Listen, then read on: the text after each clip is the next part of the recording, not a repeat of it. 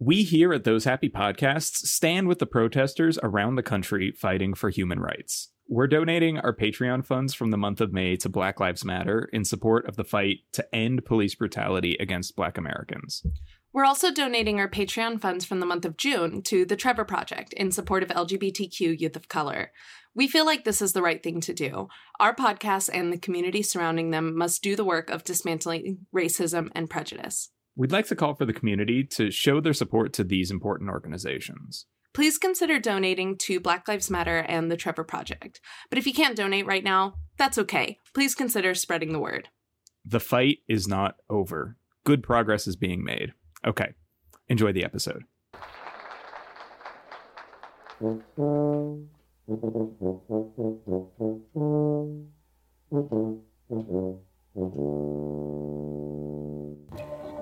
Welcome back to Those Happy Places, the podcast that treats theme parks, rides, and attractions like literature. I'm Buddy Duquesne. And I'm Alice White. And Alice, we are back for part 4 of the ever-expanding series about Walt Disney's Enchanted Tiki Room that we affectionately refer to as Birds of Paradise. It's good to be back and talking about this amazing and important and influential attraction and all of the fun stories and interesting facts and history around it. And we've had a lot of fun and learned a lot over the last few episodes.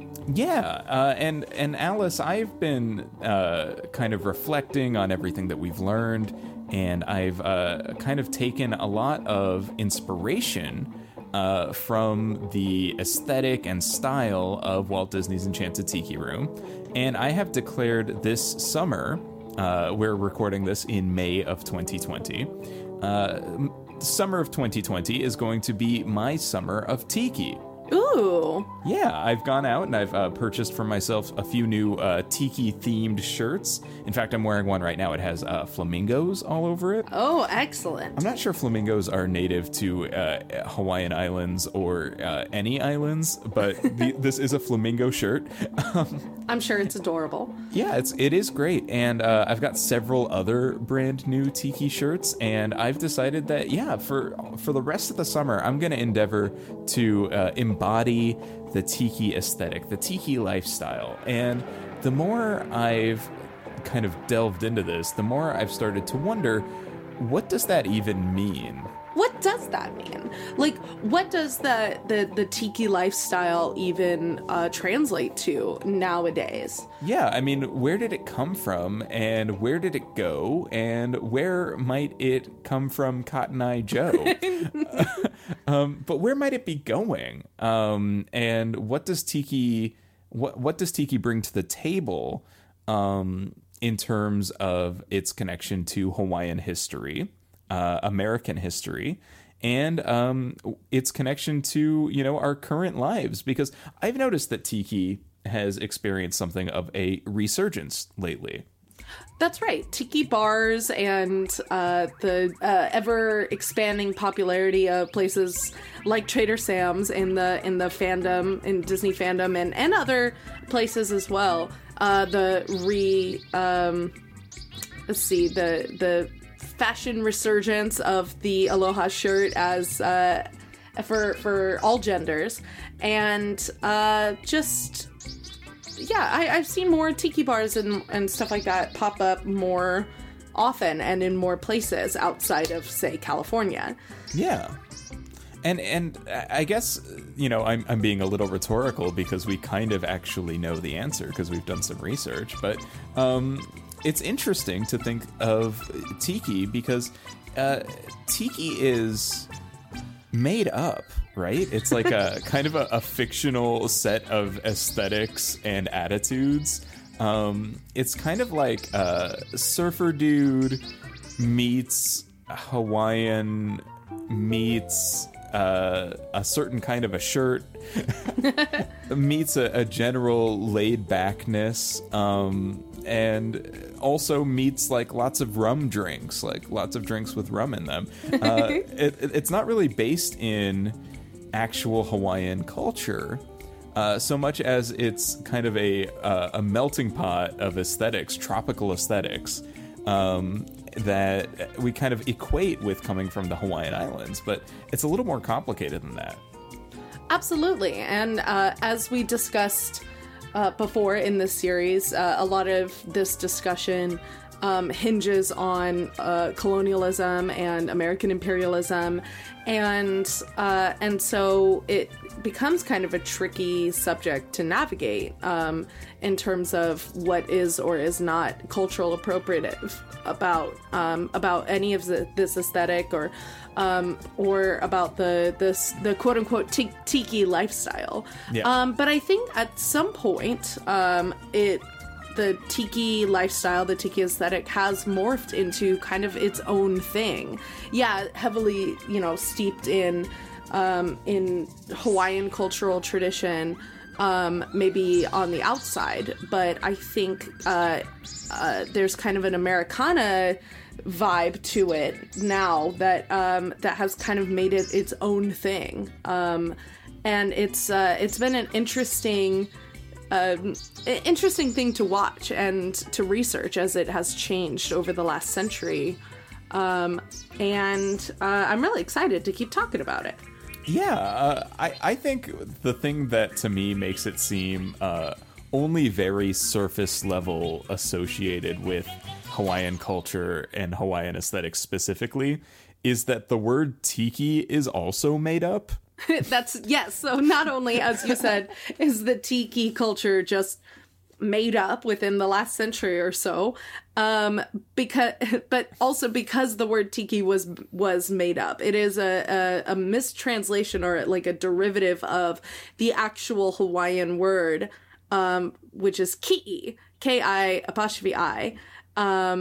And so I think it was misheard or mistranslated into the word tiki at some point in just fairly recently, if we're talking about the scale of human history, just within the last 100, 200 years. Yeah, and if we were thinking of like what the noun tiki means outside of like tiki culture, like what is a tiki? Mm-hmm. Like what is the tiki in a tiki room? I guess what we might be talking about is a Hawaiian style idol or god, right? Like a certain representation of a god. Yeah, like a wooden carving of a god onto, say, like a wall or a pillar, or even as a standalone little statue.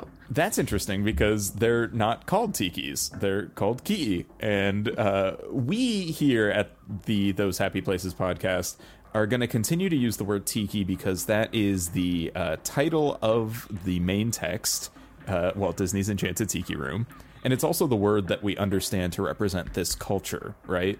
Not necessarily the actual word that it's derived from, but instead this kind of Americanized idea of that culture. So that's why we're going to stick with tiki for the rest of this episode. Okay, so how did tiki arrive in the United States?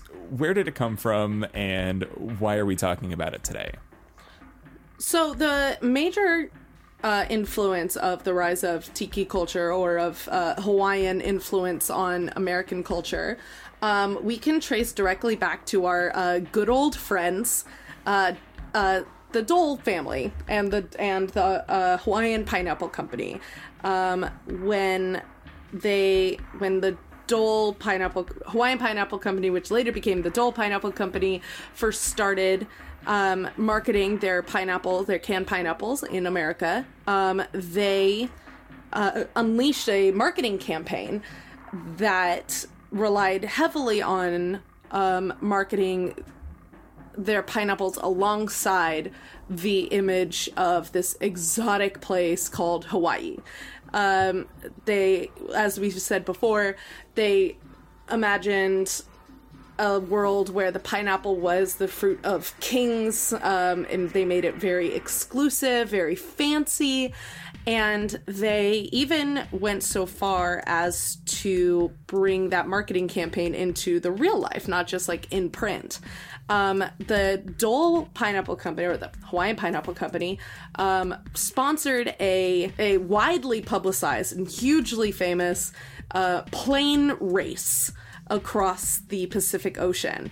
They said that they'd sponsored the whole race, and they said to anyone who can fly from California to Hawaii, first person to do it, the person who do it the fastest, will win a massive cash prize. And so they did, and this was a widely publicized event that lots and lots of people arrived to watch the planes take off and start their journey. People tracked it in newspapers and for a long time. This event also ended up resulting in the deaths of several pilots who were unable to. Stunt that claimed several lives. Yeah, so these pilots who were unable to complete the journey successfully, but despite the death toll that this publicity stunt had, it was successful in getting the Hawaiian Pineapple Company's name associated and pineapples in general associated with this place, this Hawaiian paradise that only solidified itself further into the American consciousness with the arrival of World War II. Right. World War II, which saw many American soldiers in the Pacific Theater, and many American soldiers stationed on Hawaii, in Pearl Harbor and other bases there. So this caused a sort of opening up of those soldiers' experience, and it, I wouldn't say this caused a romanticization of Polynesian culture, but it certainly introduced people to it, right? Sure. Yeah. And then we had soldiers coming home, yes, and they were eager to share. That, I think, is what caused the romanticization. Wow, that's a hard word to say. Romanticization of the cultures of the South Pacific. I think that not just them going, but their return. On their return, they brought back souvenirs, they brought back stories, some brought back photographs of all of the different places that they saw while abroad. And it wasn't just Hawaii, but it was a lot of different places in the South Pacific, from the Philippines and Indonesia and Fiji and lots of other island nations that saw American occupation, and those soldiers who were based there or stopped off there and were able to bring home various souvenirs and stories, got their families into the aesthetic as well. It inspired so many people that you also, after World War II and through the century, saw an influx of people who decided to move back to that area, and a pretty good sized group of expats who decided to remain in the South Pacific. It was that popular for America.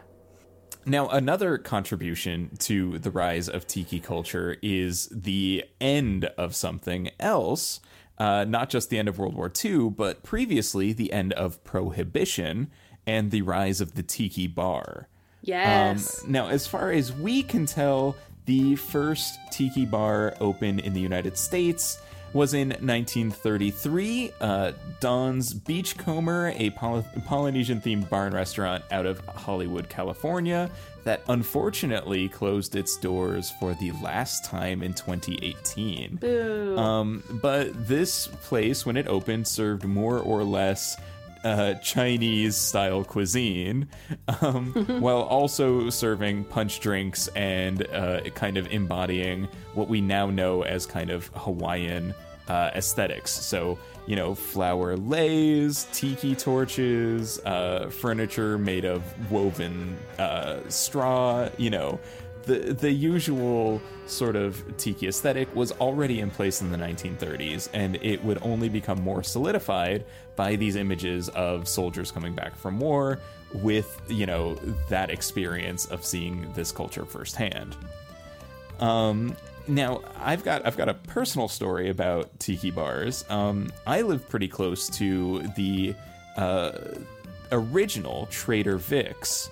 And Trader Vic is another tiki bar that opened around this era that claims to be the originator of the Mai Tai, which is a very important drink in both general tiki and now in like Hawaiian tourism culture. Which is interesting, right? We would think of this as a Hawaiian drink, but it was invented in Oakland, California. It's...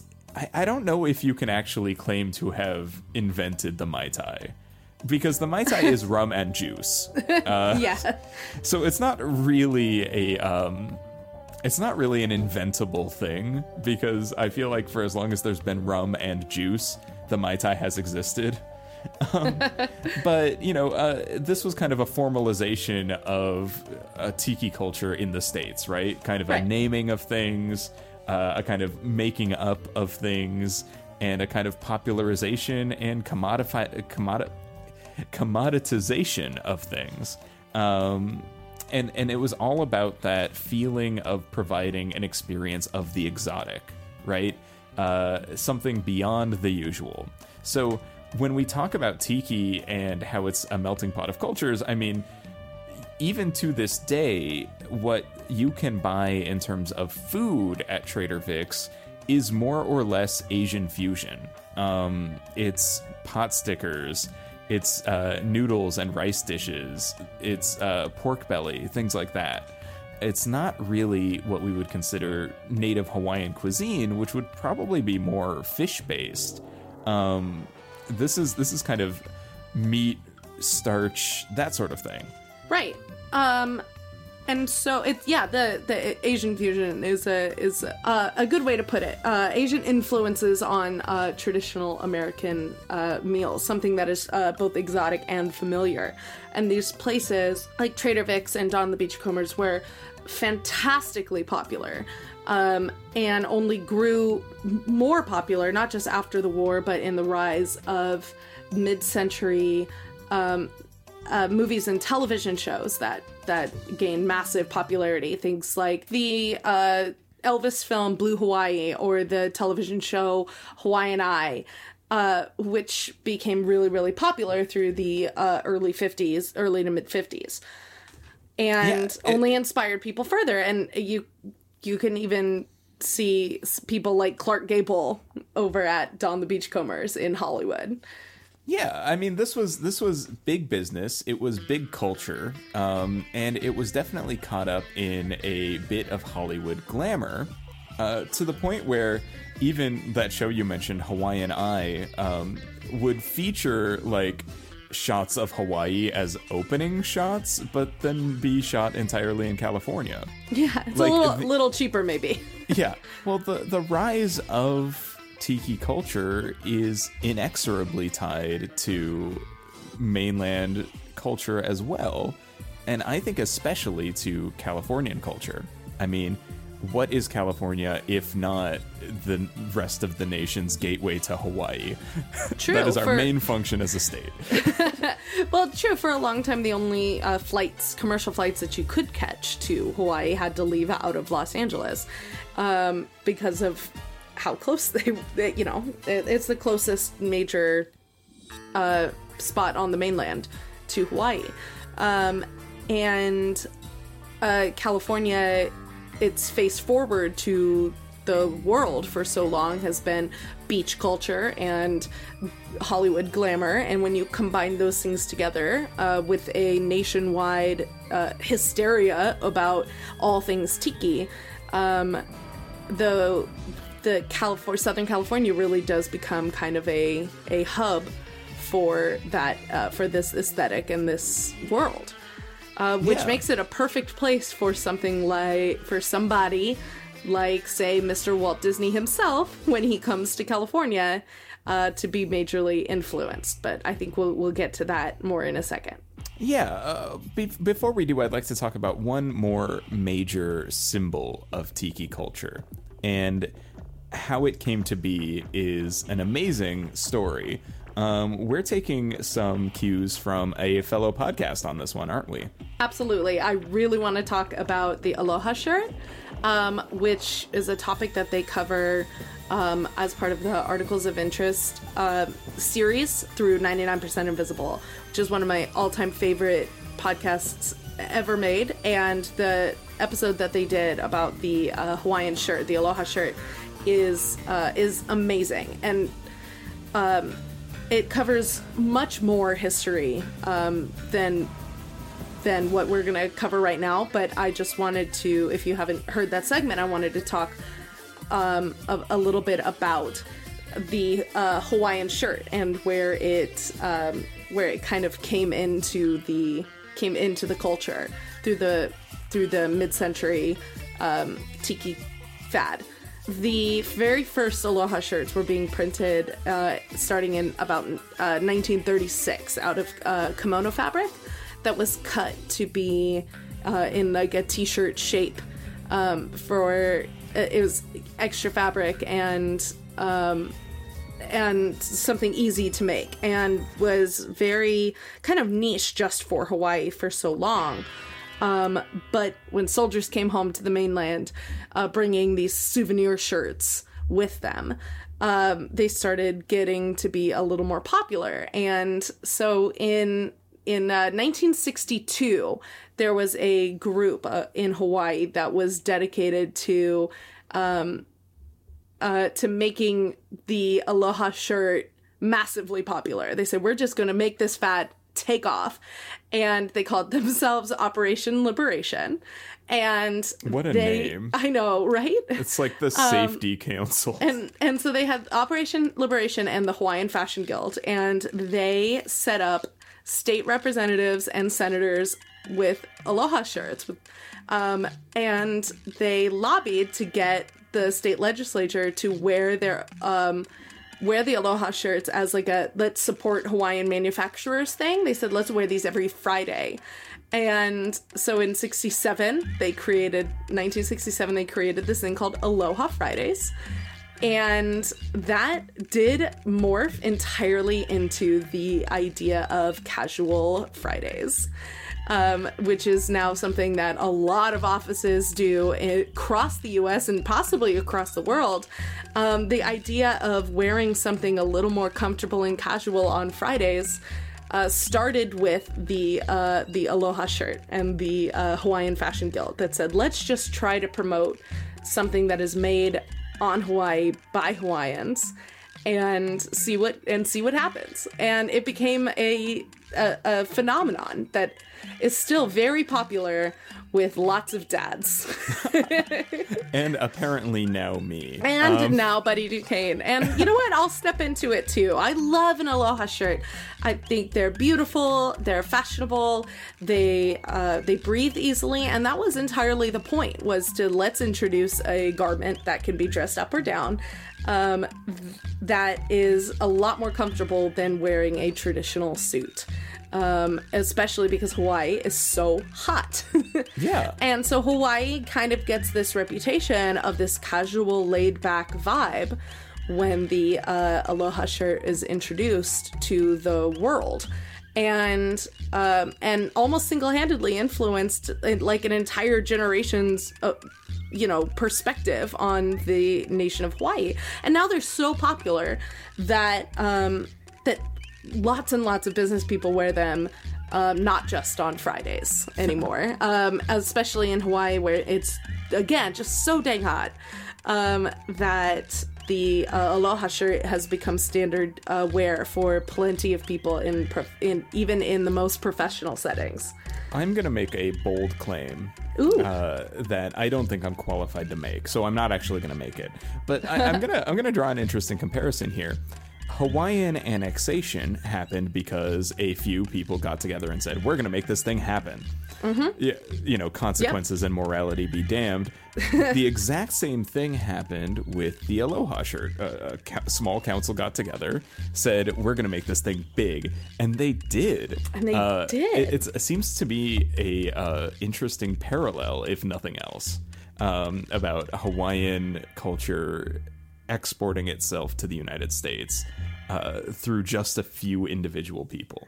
Yeah, but this, the big difference, I suppose, is that this group was very focused on making sure that Hawaiian manufacturers and the economy of Hawaii was being benefited by everyone else enjoying their culture. Whereas I think the big difference was that the group that got Hawaii annexed was pretty much focused on their own profits, I think. Yeah, for sure.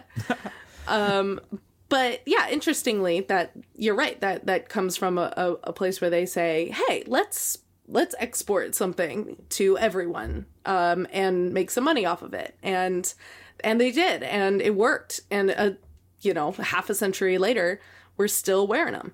Yeah, and when you say 1962 is when this group gets together and starts this lobbying, and 1963 is when the Enchanted Tiki Room opens, it's hard not to see how a certain animation guy living in Los Angeles, California, who had recently become massively successful with his film studio and theme park business might have gotten swept up in this whole thing. I mean, Walt Disney is born in 1901.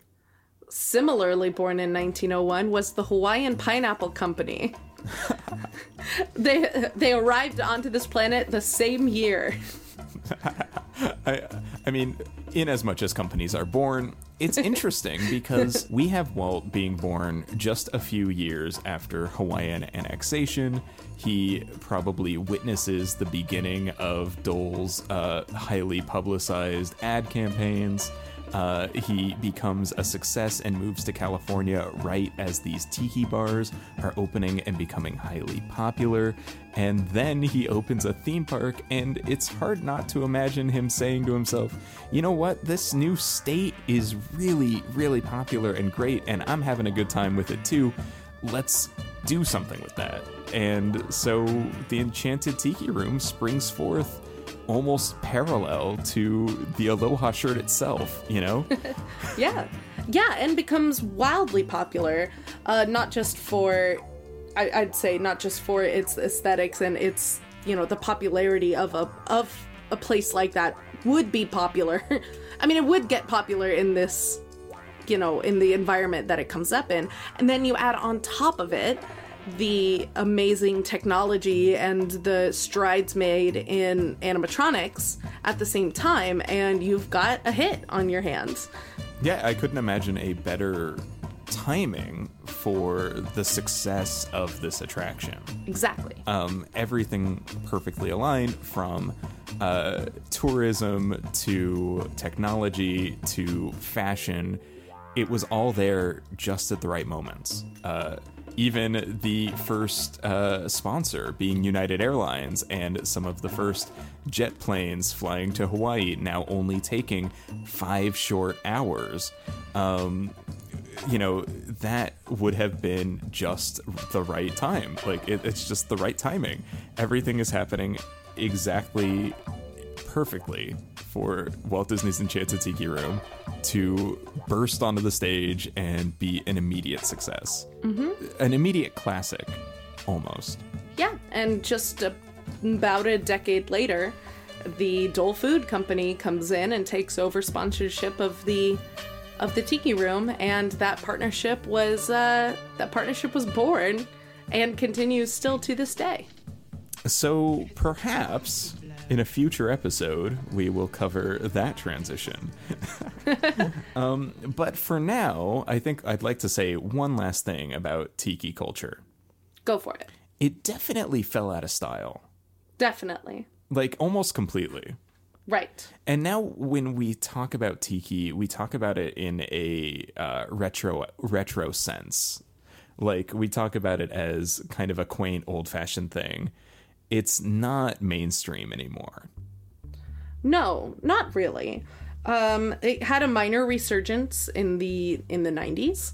Went back out of style again. It seems to come and go, along with lots of other fashions. But yeah, I think now when a tiki bar becomes popular, I think, like we said, seeing a minor resurgence now. It's more of the tiki bar what a cool retro place to go. It's going to remind us of back in the good old days or something like that. It's not here's a cool, modern, fashionable place to go. Yeah, and I would caution us in our Summer of Tiki from thinking of it as a good old days sort of a thing. Exactly. Instead, we should think of it, I think Tiki is best embodied as a form of like internal escapism. Thinking of it as like, today I'm gonna put myself on island time, right? Like I'm gonna feel like I'm on vacation. I'm gonna feel like I'm at a tropical destination. I'm gonna try and create that atmosphere and aesthetic for myself. And I think that's the beauty of Tiki. It's that it's a fantasy. Yeah. In fact, Walt Disney's Enchanted Tiki Room might be more at home in Fantasyland. Because it's really all about the kind of small magic that you can make for yourself with this idea of relaxation. Yeah, that's nice. I like that. And especially now here in 2020 where things are just a little strange. Just a little strange, a little stressful. Just a little strange and stressful. Sure. To say, what about island time for a minute? That sounds pretty nice. Yeah. Yeah, and I like to think of it, like we were saying before, as the island aesthetic plus this, like, a dollop of Americana on top.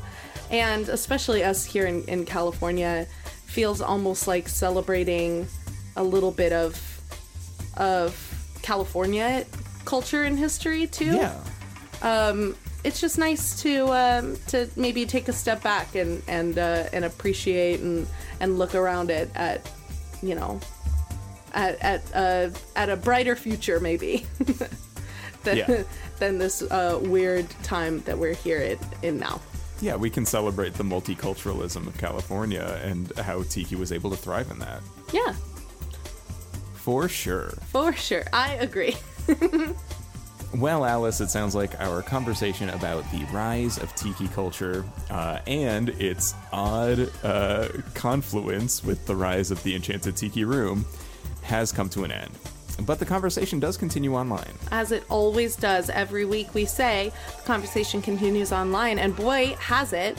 With all of us having just a little bit more time on our hands to spend in front of a screen, we are thriving on the Those Happy Places Discord server. Lots of conversations happening, everything from the Enchanted Tiki Room to Star Wars and beyond.